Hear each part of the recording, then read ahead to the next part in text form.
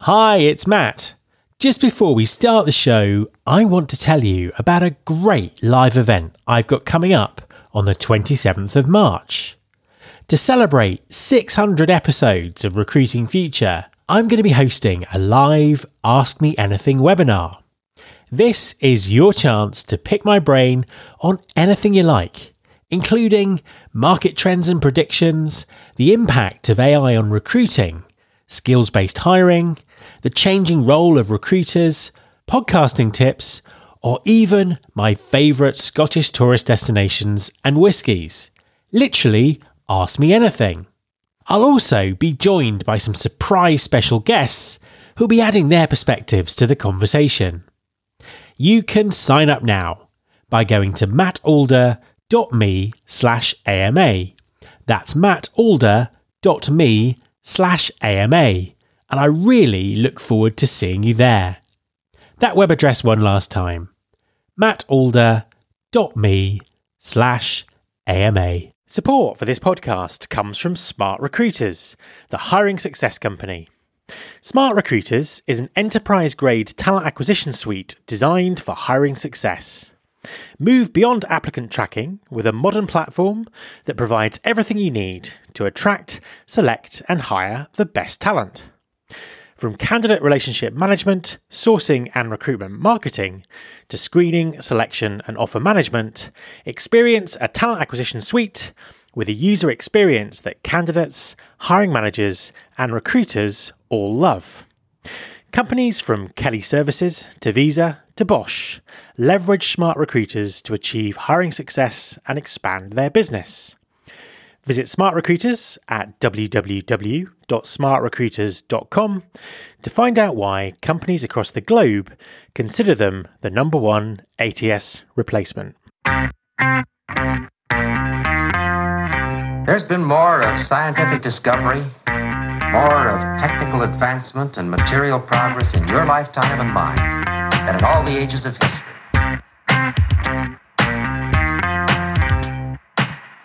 Hi everyone, this is Matt Alder.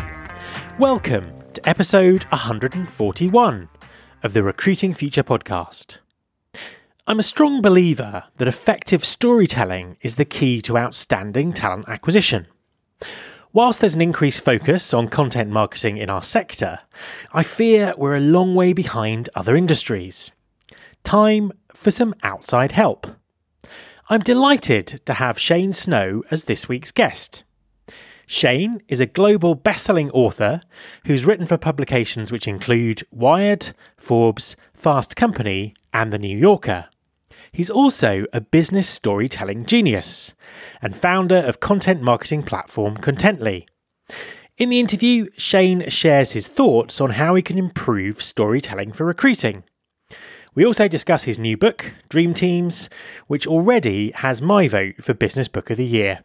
Enjoy. Hi Shane, and welcome to the podcast. Thank you for having me. I'm happy to be here. So it's an absolute pleasure to have you on the show. Could you introduce yourself and tell everyone what you do? Yes, my name's Shane Snow. I'm originally from a small town in Idaho in the western U.S., and now I live in New York City. And what I do, the way I've been describing it lately is my dad's an engineer, and I grew up taking apart car engines and other various things and learning how they work and putting them back together. So a lot of fixing cars and fixing plumbing and all sorts of things. And when I decided that I wanted to be a journalist, I kind of decided that that's what I was going to do, but with topics about life. And I've mostly focused on business and science journalism, and increasingly those have converged, where I'm really interested in sort of picking apart how human behavior works and how that can make us better in business or in life. And in the meantime, I've started a couple of businesses, one that's been pretty successful. It's called Contently.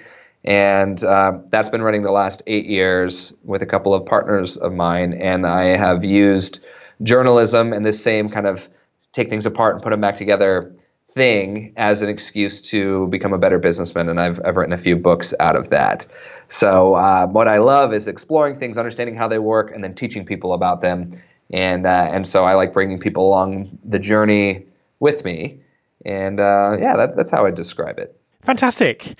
And I want to come back and talk about your latest book a little bit later, because I think it's very relevant to everyone listening. But before I do, I just wanted to explore the theme of business storytelling a little bit further. I think it's something that we're talking about a little bit in the recruitment space, but perhaps not as much as in other areas of business. What is business storytelling and why is it so powerful? So this is the subject of my second book. It's called The Storytelling Edge. And the fundamental premise is that human beings have built into their brains this capacity to imagine and to dream and to use stories as a way to remember things and to care about things. And it's built into our brains. And there's all sorts of really fascinating things that go on when you hear a story or you watch a story or you experience a story. Your brain lights up at 5 times the rate of a chart or some statistic or some information if that information is presented in the form of a story. So what your brain is doing is it's filling in all these details. It's imagining that you're there, and that helps you remember things. So anything that's presented to you in the form of a story, you're just going to remember better. But there's something else that's really interesting, which is that there's this little neurochemical that not terribly long ago, in the last decade or so, neuroscientists discovered has something to do with storytelling. This neurochemical is called oxytocin, and basically it's the thing that your brain synthesizes when someone shows you a kindness or gives you a hug or you have a child, or it's your brain telling you that you should care about someone. It's the empathy chemical. And what they discovered when they scan their brains and have them watch movies or advertisements is that a good story that kind of plays at your emotions will generate this oxytocin chemical also. And the upshot is that great stories make you care about things and care about people in ways that you wouldn't if you just, encounter someone. And this has a lot of ramifications for society in general. There's all these great studies about, we're naturally nervous around people that are different than us. Xenophobia is the fear of strangers. It's sort of built into our brains because back when we were surviving in tribes, the tribe that didn't look and act and talk like you was a threat. And so your brain, was cautious around them. But that doesn't serve us very well today where, we have the internet and we live on top of each other and we need to work with people who are not exactly like us if we want to make progress. And it turns out that study after study shows that learning someone's story, getting to know someone and using stories as a vehicle to get to know them is a great way for your brain to overcome that natural sort of xenophobic tendency, a great way for you to reduce fear. And so all of this, as it has to do with business, becomes really interesting because the line that I always use is great stories build relationships and they make people care. That's what all this science shows us. And you see it in history and you see it in, in the data on everything from Super Bowl commercials that have great stories in them to literature, to these studies about xenophobia. But businesses want to build relationships and make people care. So marketers over the last decade or so have really grabbed onto this idea that stories are a way to get people to care about your brand. But there's also, the only people that you care about are not, customers and people from a marketing perspective. If you're running a business, you care about your employees. You care about attracting great talent. You care about people caring about your company. And so storytelling has become this tool that some smart companies have started using as a way to get their employees to engage with each other in better ways and to get people actually care enough to seek out employment at companies. It turns your company into a place where there's relationships and where people care. So that's the whole storytelling for business thing. There's all sorts of ways that stories, if you're about building relationships and making people care, there's all sorts of places where that can be advantageous. Just regular presentations and sales and all of that. But really, marketing and recruiting and retention are the areas where I've done a particular amount of work in studying just how much a good habit of telling great stories and opening up using stories can help make things better. And what can companies do to improve their storytelling? Is there a formula or an essence that would make these stories more powerful and help them achieve their objectives? So there's the elements of what make a normal story into a great story, and I can talk about those. There's also kind of the underlying thing is that the more that you can identify emotions that you have felt before that you share, the more you'll be able to make that connection. Storytelling is very much about getting your brain to fire on all the cylinders, and emotion is one of them. But what I like to talk about is what makes for a good story is four things. The first is relatability. Stories that have something that you can grab onto that, hey, I identify with this, or I see what's happening here, or this is in a place of familiarity. That's important to get people to care at all. So that that has to do with stories about people and characters and people you can identify with in some way tend to be a good starting point. The second is novelty. A good story is taking you somewhere you haven't been before, or showing you something that you haven't seen before. And that balance of familiarity and novelty is really where a lot of great creativity comes from. So having that in mind, there's the next one that I talk about is fluency, which is sort of this underrated thing that I think if nothing else, when you're telling a story, if you think about this, it will help sort of whether you're writing or speaking or whatever. Fluency is about making it easy on the audience to understand. So we tend to say that or think that great writers use big words, and great storytellers, have really complex narratives. And turns out that the most popular stories tend to be at lower reading levels, and they tend to be easier to get through. I always talk about Star Wars. Star Wars, in part, was so great because it moved so quickly. And, at a time when movies sort of took their time between cuts and scenes, Star Wars pulled you through, and you felt like, you're experiencing this and you don't have to think about things. And, so writing that has, sort of difficult to understand, vocabulary or sentence structure or anything like that, that it's sort of getting complex because that's what we think is good writing. That actually tends to be harder to get through. You're focusing on the mechanics, not on the story. So that's fluency. And then the final thing that really makes a difference between a good story and an amazing story is tension. This is something that Aristotle talked about, that tension in a story is the gap between what is and what could be. And the storyteller, your job is to sort of establish that. Here's what could be, and here's what is, and in between that is the adventure that the storyteller goes on. Whether you're talking about a business case study, we want to do this and we need to figure it out, or you're talking about Star Wars or the Odyssey or Romeo and Juliet. What they want is so far away from where they are, and the story in between is what keeps you hooked and makes you care. So those are kind of elements of stories. And in a business context, a lot of times, you're not telling the most dramatic stories, but and that's where the relatability and the emotion comes in. I would say to really answer your question, there's little ways where I think just using a story instead of what we're used to doing can help. And an example I'll use is in job interviews. As an interviewer, I would rather not do this guessing game of do they have the right answer to all of the checklist things. I would rather dig into someone's story. I'd rather get to know who they are and how they think and how they tick. To a certain point, and also for me, by the time someone's interviewing with me, they've checked enough boxes that they can probably do the job. But I like asking questions in interviews that get people to open up and share a story. So when was a time in your life when you changed your mind about something difficult? Or what's something that you know how to do that most people don't know how to do? And how did you learn how to do it? Things like that, or I love actually, what do you read? What did you love reading growing up? Things that get people to start to tell their story. And this does a few things. One, it helps you to understand a little bit of how they think and get at what's underneath the resume.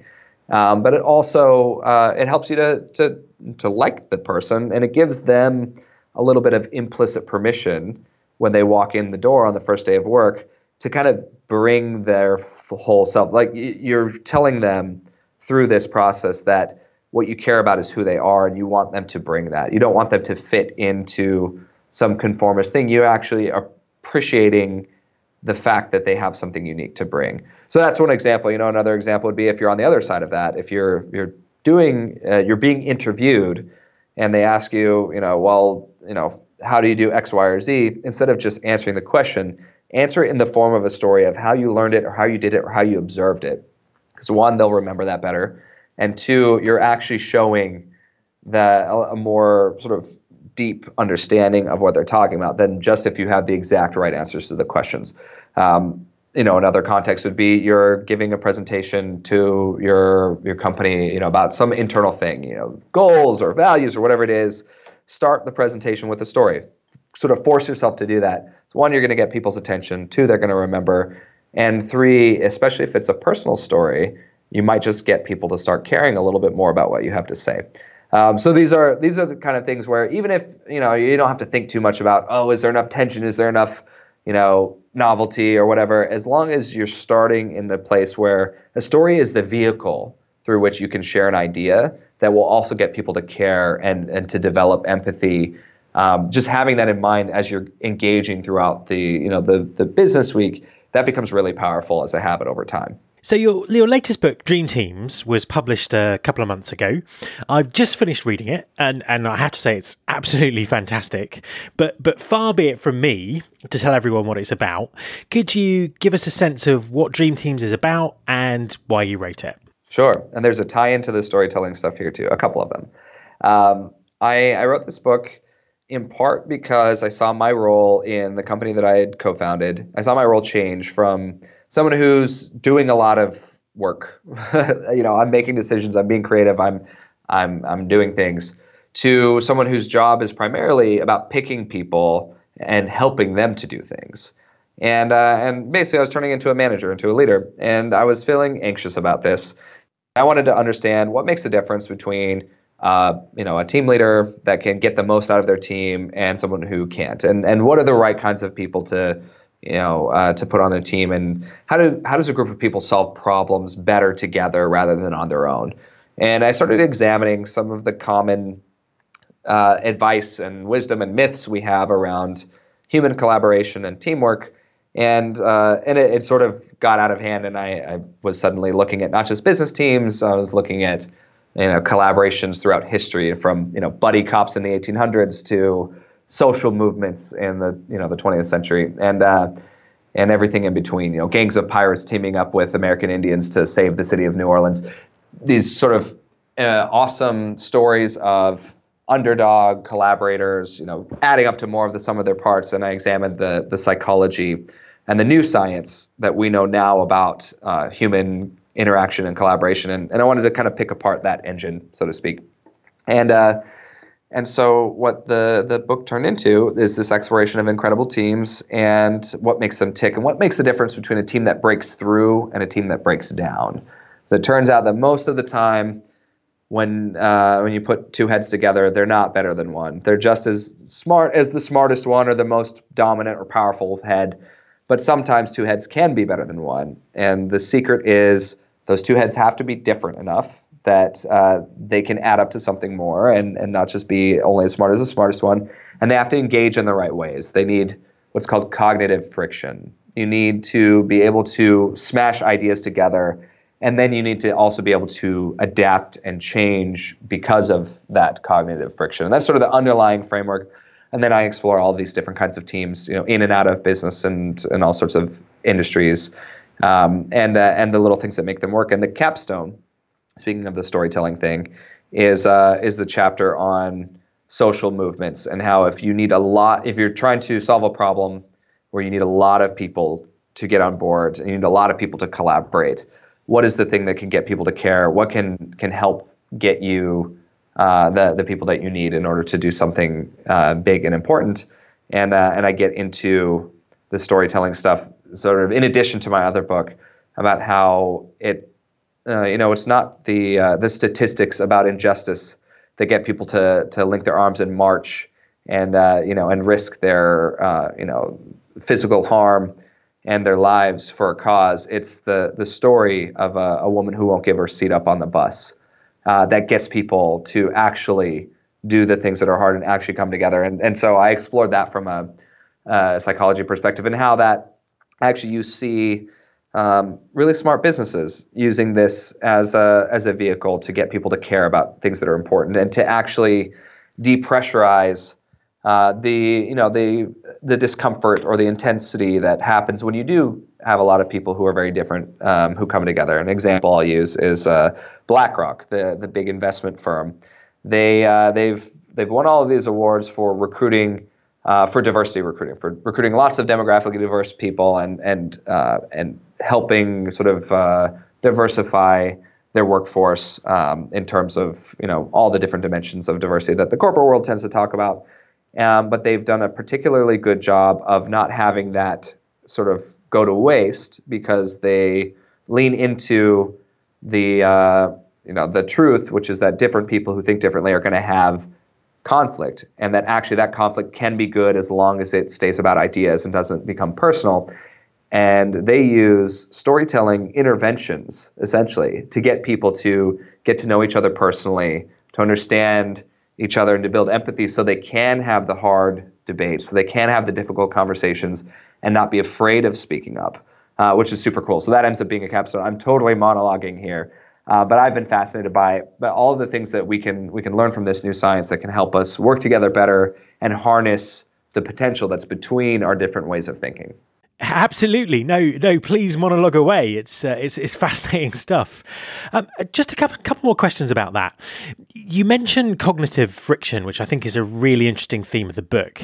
So basically what you're saying is that a dream team is performing when people are rubbing up against each other and they have different views, and there's a kind of a friction and a kind of tension. How does a business manage that?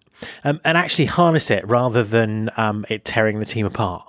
So the first thing is understanding that this is where energy comes from. It's the analogy I use at one point in the book is a rubber band has no potential energy if it's just laying on the table. But as soon as you stretch it, you add tension to it, you pull it from two directions, then it has all this potential energy. It can go flying if you let go of one end. But at a certain point, you pull too hard and the rubber band snaps, right? And then it has no energy again. And so the job of a leader, or the job of a good team, is to keep the sort of the discussions around problem solving in this zone where you're stretching the rubber band, but it's not breaking. So you're in this zone of possibility where this is basically coming back to that, you're not going to see further than the person who sees the furthest unless you actually combine your different ways of seeing things. And that is naturally going to create that tension. Or cognitive friction, as I call it. So understanding that that's where energy comes from is the starting point, that if you avoid it because you're afraid of the rubber band snapping, you're going to lose out on potential. That's the first step. And inviting, different points of view, inviting dissent becomes really important. And once you start to see it as valuable, you invite it. It hurts less when someone has a different idea than you. But there's that stuff comes naturally when you have different people. And so you want to manage that thing, but it's not just about fighting or conflict. It's about the idea that if you want to solve problems better, you need a diversity of inputs, and those things are going to naturally not line up, and you're going to need to kind of look at them from different angles so that you can see what else is out there. And this can take the form of debate, but it can also let me start there, actually. There's two kinds of arguments, I think. There's the kind of argument where you're trying to convince people that you're right. And either the person you're arguing with or whoever's around, you think of like presidential debates, you're trying to convince people that your way of how you see things is the right way. And the other kind of argument is where you're all trying to find the best outcome. It's not about who's right. In fact, ideally, you find a different outcome than any one person has thought of. It's this sort of Hamiltonian ideal of Alexander Hamilton and Thomas Jefferson go into a room together with very different viewpoints. They come out with a third option. That kind of argument is really interesting and really powerful. So making any kinds of discussion around, how should we solve a problem? How should we do this thing better? Framing it around this idea that the debate is going to yield the best thing. It's not going to yield a winner. And then there's all the little things that you need to do in order to make that happen is moderate the debate so that it's about ideas, so it doesn't veer personal, so it stays out of logical fallacy, and also make it so that people's individual success, their pay, their promotion, their status in the group is not dependent on them being right. It's dependent on them participating and helping push that ball forward together. Easier said than done. But there's also, it's not always debate. I think of a good improv comedy troupe where the job is, you're making up a funny story on the fly. So someone throws something out there, and then everyone has to grab that and twist it and run with it in a way that makes sense. And so you all have different ideas around, how you're gonna take this game. If you've ever seen Whose Line Is It Anyway, or any of those improv shows. And so someone throws something out there, and then your teammate is supposed to take that and adapt on it. Say the thing they say is yes and. So you say whatever it is, oh, Johnny is dead, and you say yes, and we're still having his birthday party, and then, well, that's silly. So someone says, and then we're going to do this, and it's sort of building on each other's ideas. In comedy, it's really easy because you're just trying to find jokes, but at work, in business, we often say, no, that's not how things are done, or no, that's wrong. But if we start saying, well, what if we explored this? Well, what if we said this idea that seems on the face of it, out of left field or crazy or not the way that we do things? What if we said, well, for the sake of it, let's explore this. Let's say, yes, this is true. What else can we get out of this? And on that journey of exploring, you discover things that actually are useful. So that all of that is sort of pulling on the rubber band without it breaking. But it does break. It breaks down when we start to get scared that if we pull, that we might get kicked out of the group, and so we don't speak up, or if we don't have the same opinion, or we don't fit sort of the cultural mold, then we'll be kicked out of the group. Or if we aren't right, then it's going to be a problem. Or if someone else is right, then that's going to be a problem, and so we need to destroy them. All of those things get you out of that mode of pulling together. And so, again, easier said than done, but that's kind of what the book is about different ways of reinforcing that idea and sort of some strategies for doing that, and how, when you really look at history and that the science around all this and the math around, quote unquote synergy is backed up by, all of our favorite stories of great teams adding up to more and doing the impossible. Final question. There's obviously lots and lots of stories about great teams in the book. Which is your favorite? Oh, it's a hard question. I think that I fell in love with in the very first chapter after the introduction is about buddy cops. And I fell in love with this character in history who, I don't want to spoil it for anyone who read it, so I'll try and speak a little bit vaguely, but is someone who history has forgotten about, but that not only was the term private eye coined after her, after something she did, but she basically kicked off the private detective industry in the way that we know it. And she was instrumental in saving a life that actually ended up basically saving America. And it's just this fantastic story of this woman who was brought onto a team of detectives and became the key collaborator in this sort of dream team of crime fighters that then led to this awesome sort of change in the way we think about detective work. And I loved this story because it illustrated a few things that I then dug into in a more modern context about the advantages that we get when we start to include people who are outside of who we normally include in our work. And so in this case, in police work and detective work, it was all men. When they started bringing in women to help solve cases, things got better. The men got smarter. The men got better. And it turns out that cognitive diversity was really important. But I loved this story that I'm talking about. That's just in the book. If you go to the store, you just want to just read the first few pages of chapter 1. You don't even have to buy it. I think the story is really important, but I don't want to ruin. There's sort of a surprise ending. No, I think you've left enough tension and mystery there to make people want to go and do just that. Where can people find you and your books online? So my name is Shane Snow, and that's my website also, shanesnow.com. And, any airport bookstore or Amazon or Barnes & Noble has Dream Teams, and my other books you can find on my website. Shane, thank you very much for talking to me. Matt, thank you so much. My thanks to Shane Snow. You can subscribe to this podcast in iTunes or via your podcasting app of choice. The show also has its own dedicated app, which you can find by searching for Recruiting Future in your app store. If you're a Spotify user, you can also find the show there. You can find all the past episodes at www.rfpodcast.com. On that site, you can also subscribe to the mailing list and find out more about working with me. Thanks very much for listening. I'll be back next week, and I hope you'll join me.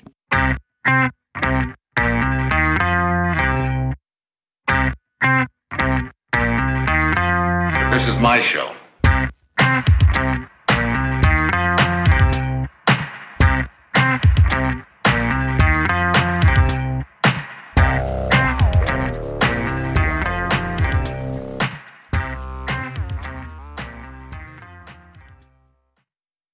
Do you love news about LinkedIn, Indeed, Google, and just about every other recruitment tech company out there? Hell yeah.